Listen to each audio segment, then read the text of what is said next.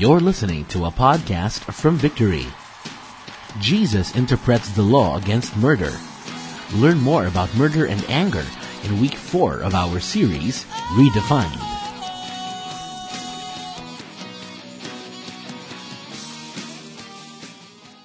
Today we'll be shifting towards how the message of the gospel affects the relationships that we have. And so we're going to talk about anger and offense today. Right? Who among you have anger issues or offense with somebody? This is a message crafted for you. Right? So please don't get mad at me. It is the Lord speaking to you. We're jumping off from the premise that saving faith leads to good works. Once we understand, as Jesus was talking to the crowd, what he was saying is that once you have experienced the love, the forgiveness, and the grace of God, and you respond to that grace, you are now saved. And you're called a Christian. And because you're a Christian, it would lead you now to do good works. And the good works that we have is not the same as the good works of the world. Because the good works that we have as Christian is birthed out of God's loving grace towards us. That's why I can do this. Now, let me be blunt in advance. This is going to be very hard teaching. Because we're going to talk about forgiveness and bitterness and offense. Okay? And some of you came here with a lot of offense in your heart. And so I want you to be prepared to what God wants to speak to you.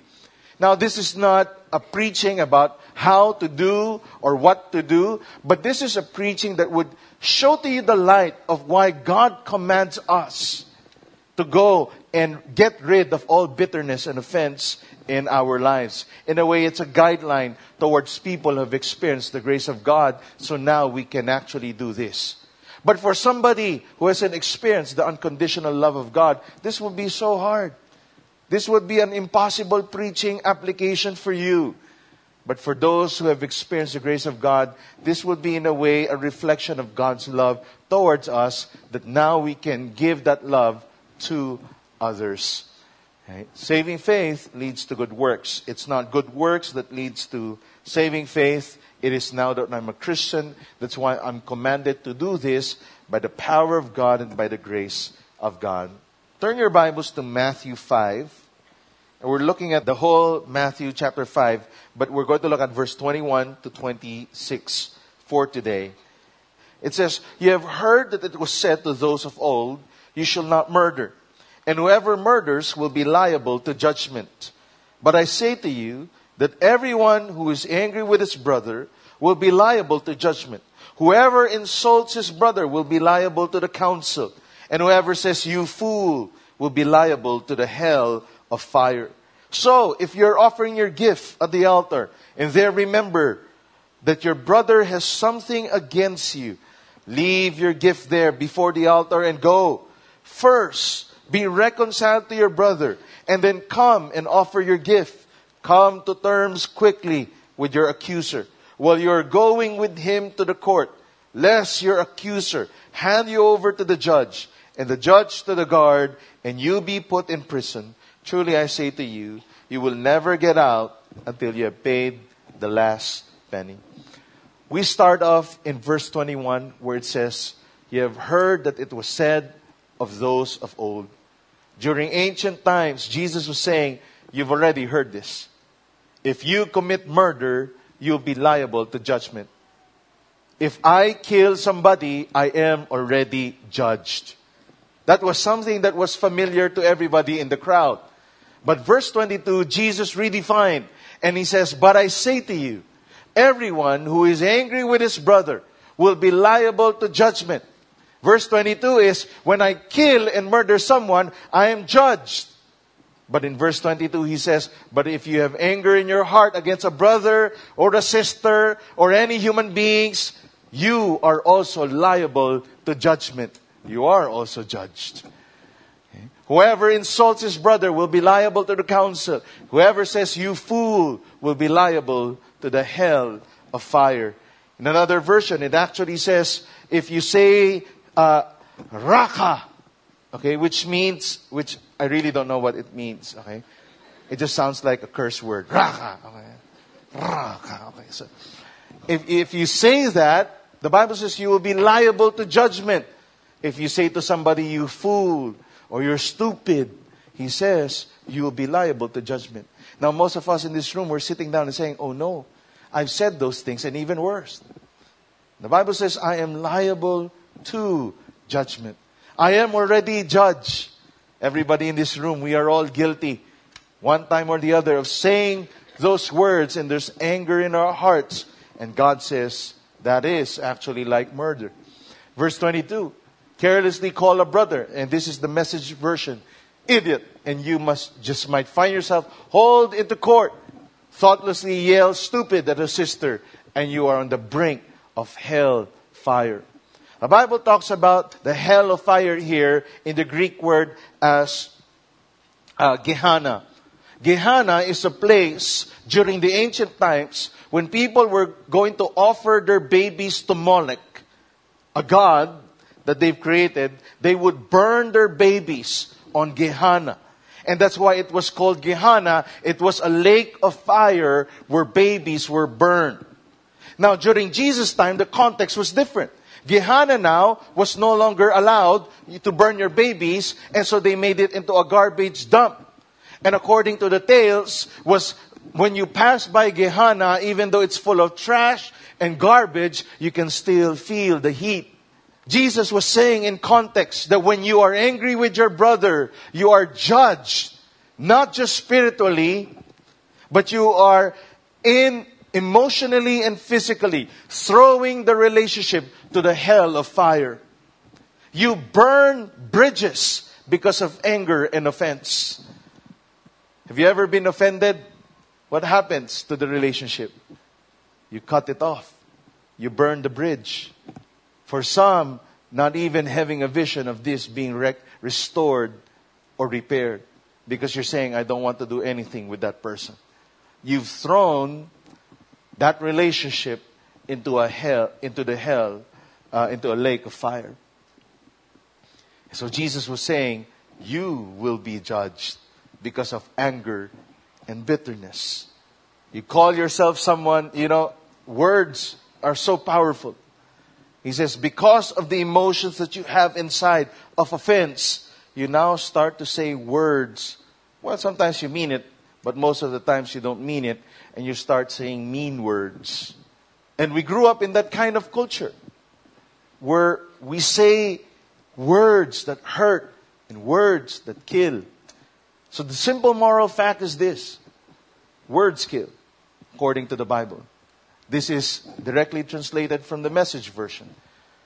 Words kill. Growing up, were there hurtful words that were said to you that defined who you are? I remember growing up with a lot of people bullying me because of my face.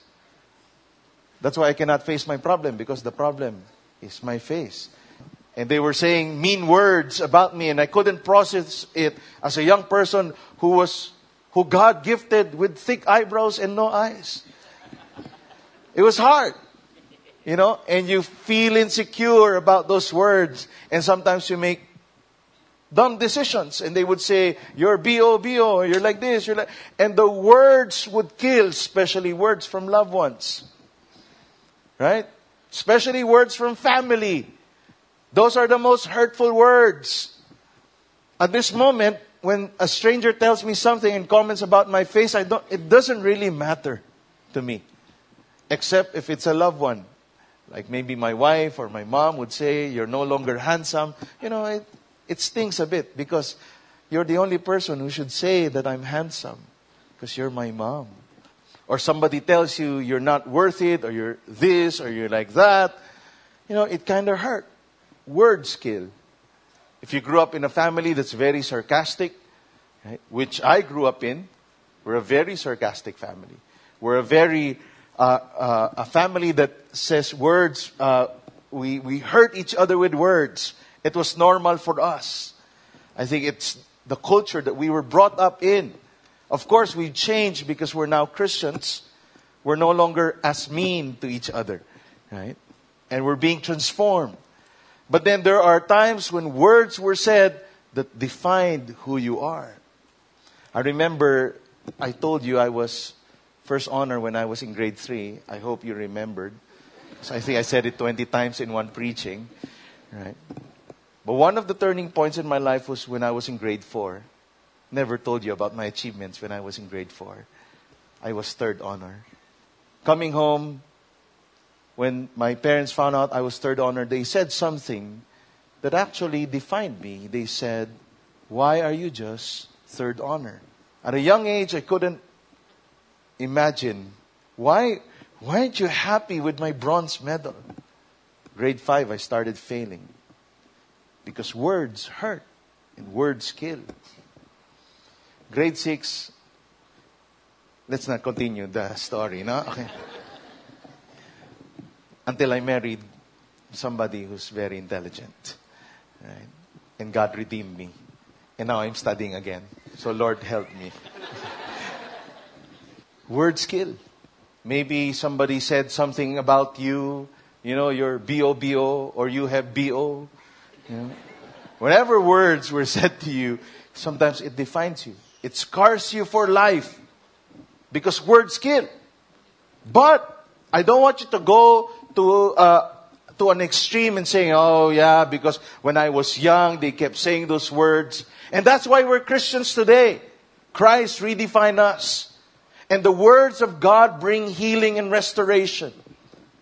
When before I was so insecure with my looks, now it doesn't really matter what other people would think. When before I was so insecure with my achievements, that I never had enough money, or I need this certain financial goal, now it doesn't really matter. Why? Because Christ has redefined me. His words has redefined me. We as Christians should live by the saying. It doesn't matter what other people think. Or it doesn't matter what you think about yourself. What matters is what Christ thinks about you. Let the words of Christ bring healing and wholeness in your life again. And that's why it's very important to read the Scripture. Or else, whatever words were said in the past would continue to define you. Wala kang kwenta. Di ka nag-iisip. Ganun ka na. Di ba? It defines you. Okay? But when the Word of Christ when you start reading Scripture, that you're fearfully and wonderfully made by God, and God has specific plans for you, and God tells you, "I will be with you always to the very end of the age," what happens?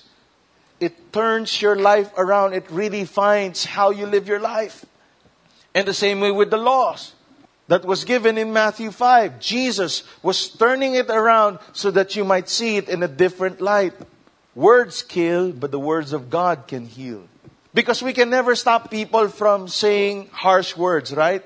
Today, everybody gets easily offended. That's why it's so hard to put a status on Facebook. No matter how neutral, somebody will get offended.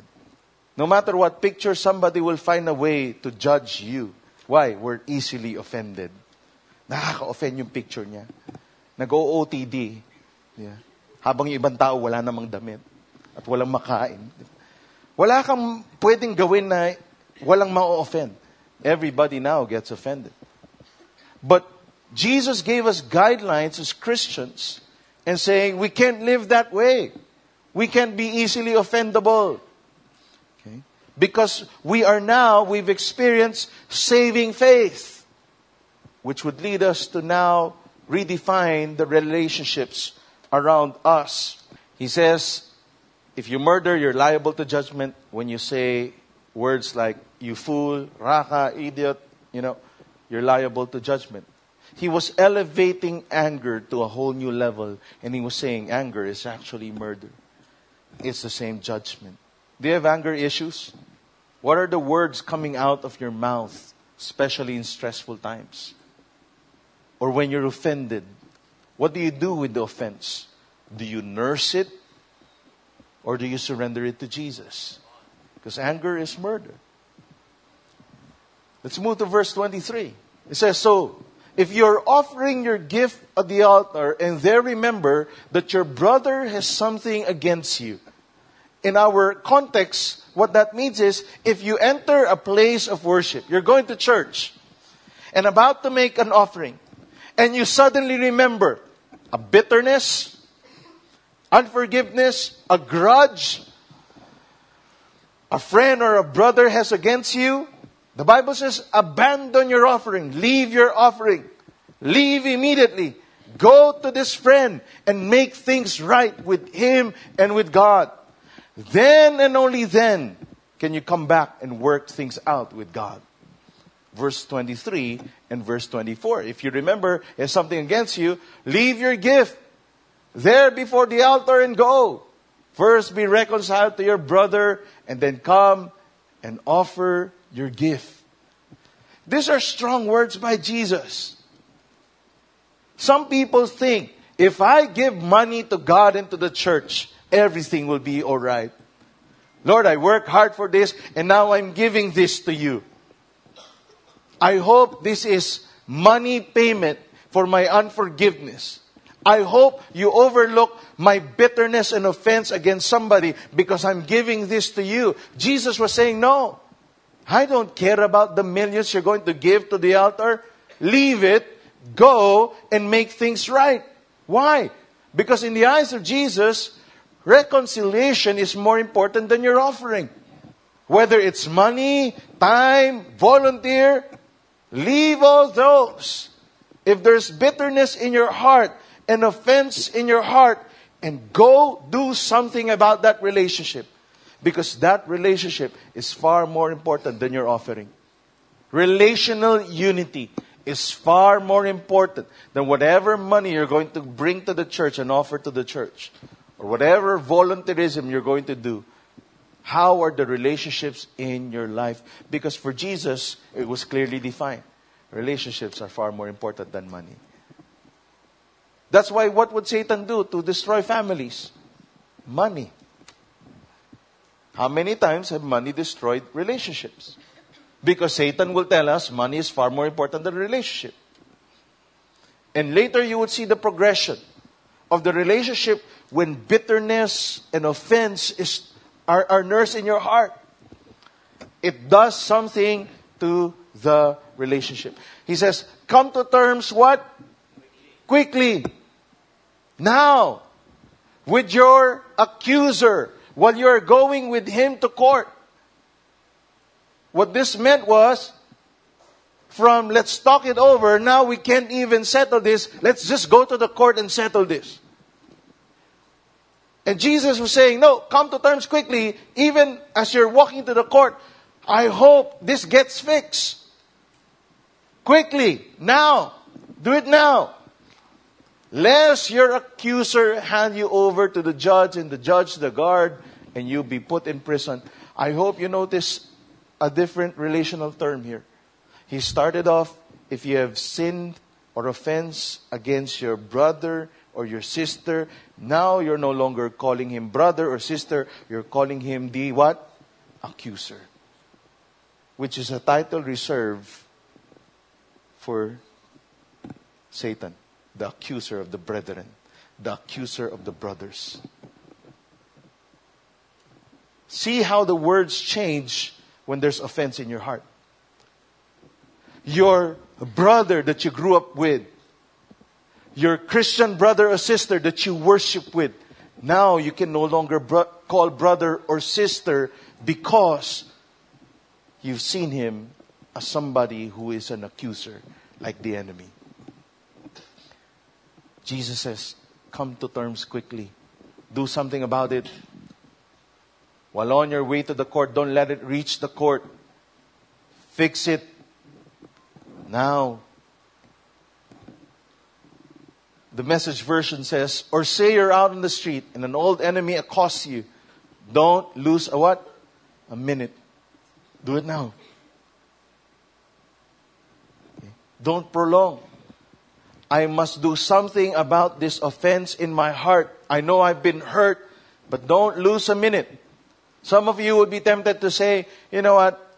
I'm being convicted now. I'll do it next week. No, don't lose a minute. Okay? Finish the message first before going out. Okay? Make the what? First move. Who makes the move? The one who's reading it now. the one who's being preached to. Make the first move. Why? Because your accuser is not here. And he hasn't read this verse. Make things right with him. It is my responsibility as somebody who's been saved by God to make the first move. But Pastor, you don't understand. He did this and he did that. He gossiped. He spread lies. Posted a picture of me on Facebook that I really don't like because the angle was wrong. Right? You don't understand the offense. Swindled money from the family. Right? Wasted all the inheritance of the siblings. You don't understand, Pastor, how our lives now are in shambles. Lalim, no?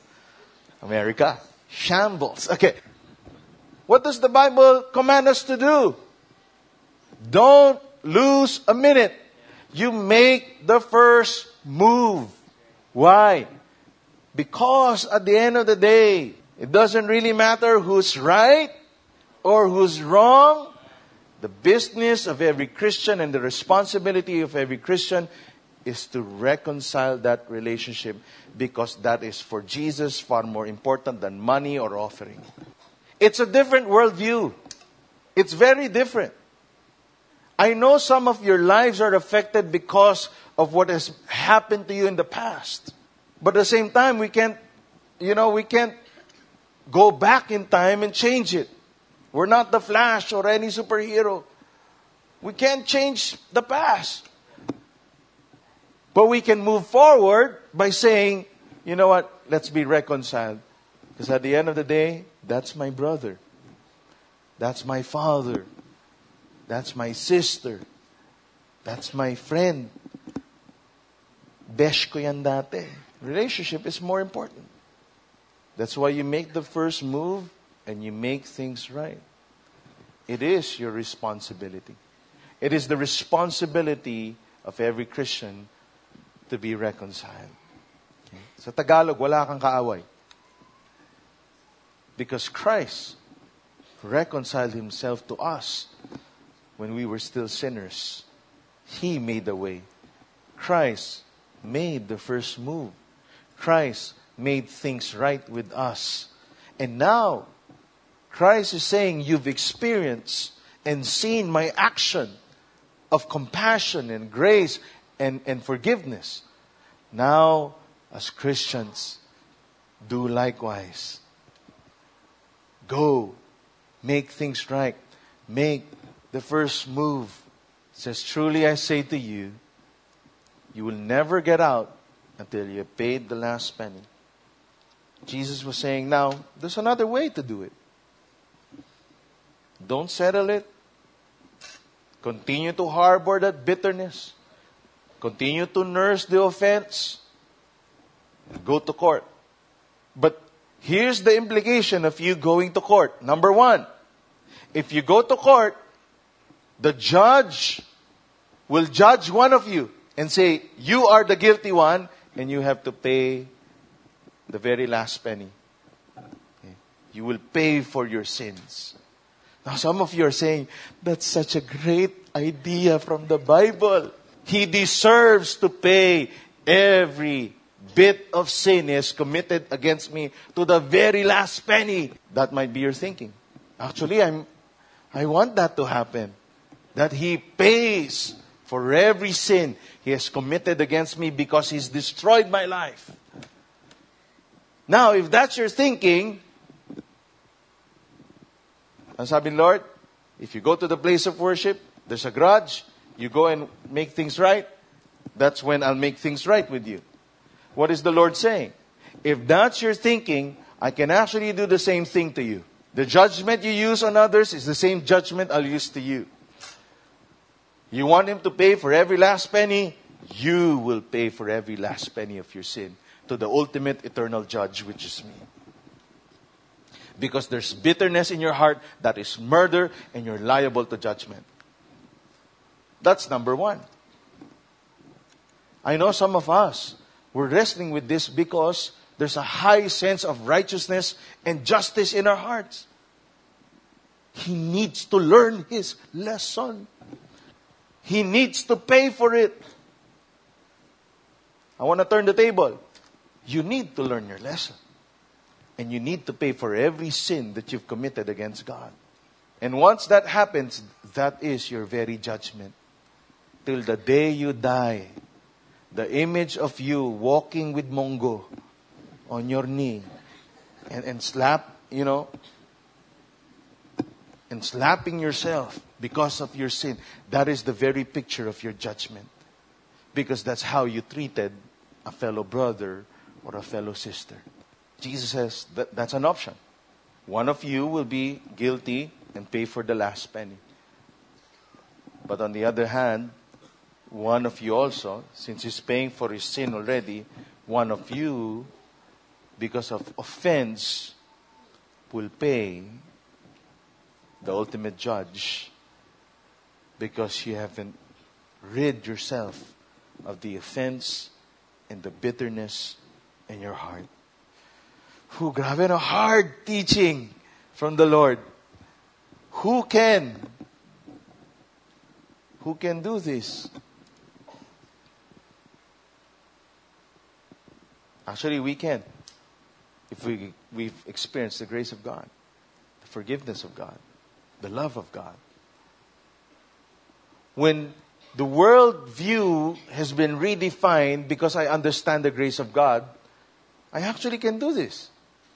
I know it's hard, but I can do this. Because Christ did it to me and I've experienced it. And now I can give it away. What's the lesson in verse 26? There is a price to pay for unforgiveness. Every day of your life. Okay? No need to raise your hands. If there's unforgiveness and offense in your heart for the past few years or the past few months, you know every day you're paying for it, right? You're never as joyful. You're never as happy. Especially when that person comes to church. Sits beside you. Lifts us his hand in worship because it's your husband. Every single day you see his face. You're paying the price because it has robbed you of your joy. Every single day, you can't even go to God with a clear conscience, asking for your own forgiveness of sin because you know deep in your heart you've never forgiven a brother or a sister. That is your judgment. You know when there's dysfunctional relationships because of offense, people around you are affected. Could be your kids, could be your parents, could be relatives, could be best of friends in the past. Those are the price you pay for unforgiveness. There's a price to pay. So what is the solution? We go back to what Christ did for us. 2 Corinthians 5:18. But all things are out from God, who has reconciled us to himself through Christ and has given us the ministry of what? Reconciliation. Corinthians is telling us, the letter to the Corinth church, it was telling us, Christ gave all out. Gave everything. He reconciled us to himself. All the sins, offense, rebellion you did, he says, I gave everything I have so that we can be reconciled. I made the first move. I made things right so that you can be right with me through Christ. And he says, and because you've experienced and received my forgiveness, I now give you this ministry. It's not kids ministry or worship ministry or pulpit ministry. It is the ministry of what? Reconciliation. Now go and do likewise and serve others by being reconciled to others. It doesn't end in verse 18. Verse 19. For God was in Christ, reconciling the world to Himself. No longer what? Counting. Who loves to count? When it comes to offense. Isa pa. Nakakarami ka na eh. Terms of counting. How many times should I forgive a brother? 7 times? 70 times 7. That's also counting. It was Jesus saying, you don't count. 70 times 7. You don't know, right? It's hard. Yeah. You don't count. Why? Jesus did not count people's sin against them. He gave us this wonderful message of reconciliation. 490. Wow, you counted. Okay. Gave us this wonderful message of reconciliation. He says, we are therefore Christ's ambassadors. As though God were making His appeal through us. And now Paul says, we implore you, we encourage you, we beg you, on Christ's behalf, be reconciled to God. You can never say to somebody, get right with God. God loves you. Receive Christ.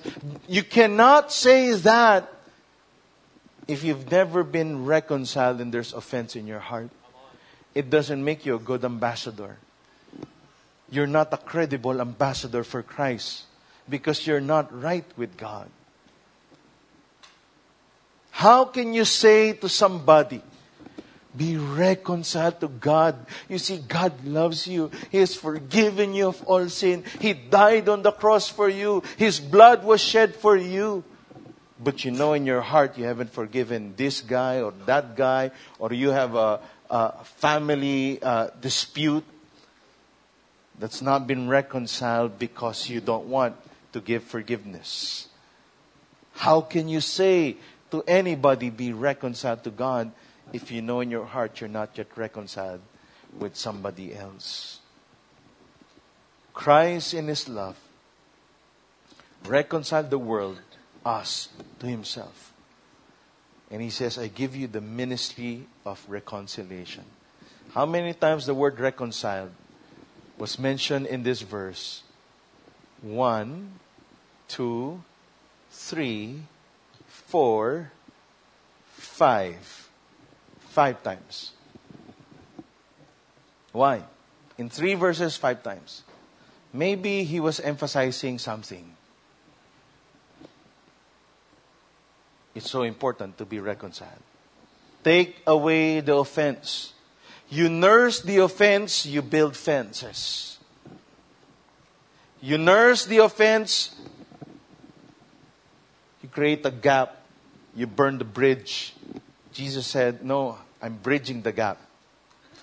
And that's why now I'm commanding you, be reconciled to each other. Don't let unrighteous anger or malice, anger with malice, come between relationships, because I've reconciled the world to myself, and I'm entrusting to you now this ministry, a ministry of reconciliation. I want us to bow down our heads and I want us to pray. And I want us to reflect on the scripture that we just read and studied this morning. Holy Spirit, I know you're speaking to every one of us in this room.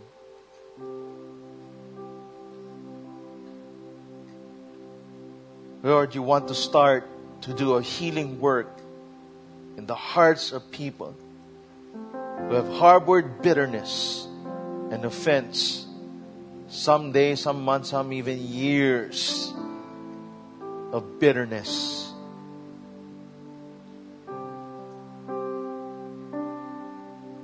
Holy Spirit, I pray for softened hearts today. Lord, you said in your word that it is our responsibility to make the first move, to make things right. I pray that we get that spirit. Because we, as your people, we've experienced the same love, the same action, the same courtesy that the Lord has given us. When we sinned against God, you sent your Son Jesus. You made the first move. You made things right by dying on the cross, paying the penalty, getting the curse and the consequences of our sinful actions. I want you to pray right now on your own. I believe the Holy Spirit is giving you names, faces, people that you need to forgive. The Holy Spirit is telling you to rid of all bitterness and offense.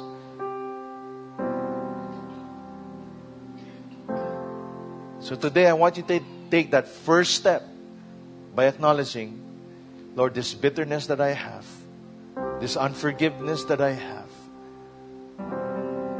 Lord, I now release and I surrender to you. And I want you to make a specific prayer and say the name of that person. And say, Lord, today I release forgiveness.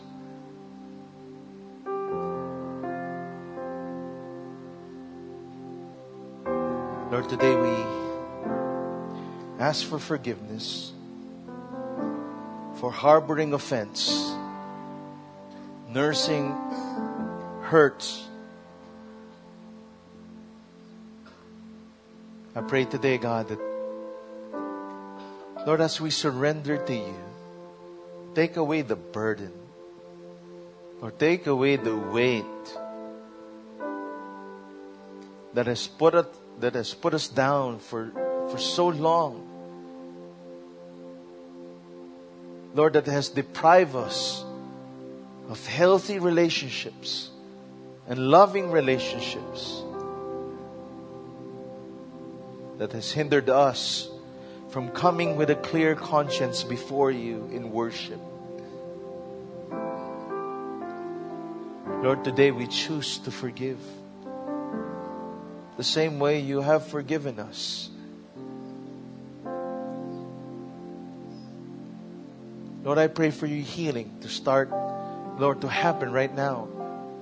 Even as we release wounds and scars and surrender it to you. Holy Spirit, do your work in our hearts.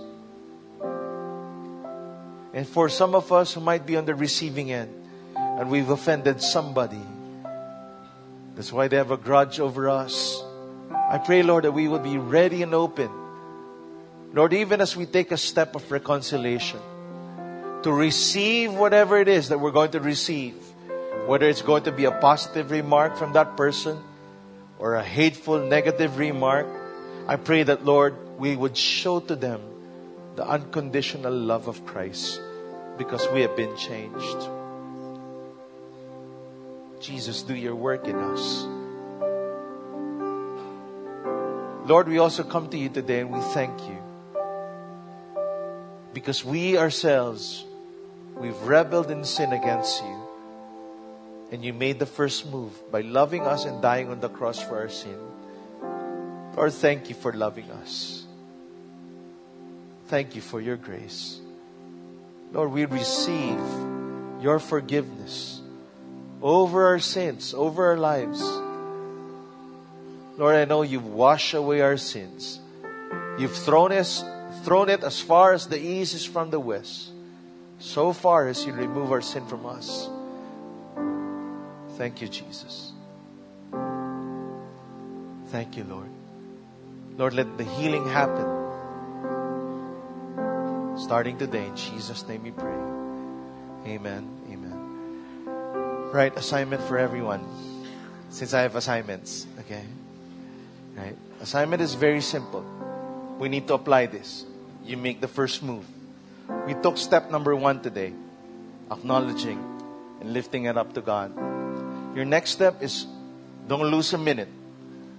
Don't lose a day. Maybe you need to contact someone. Text, message, call, visit. And start the reconciliation process. Some of you need to go and just inform somebody you have been forgiven. And I love you as Christ has loved me. Thank you for listening to this message. For more messages like these from other Victory Centers, please visit victory.org.ph/resources/podcasts.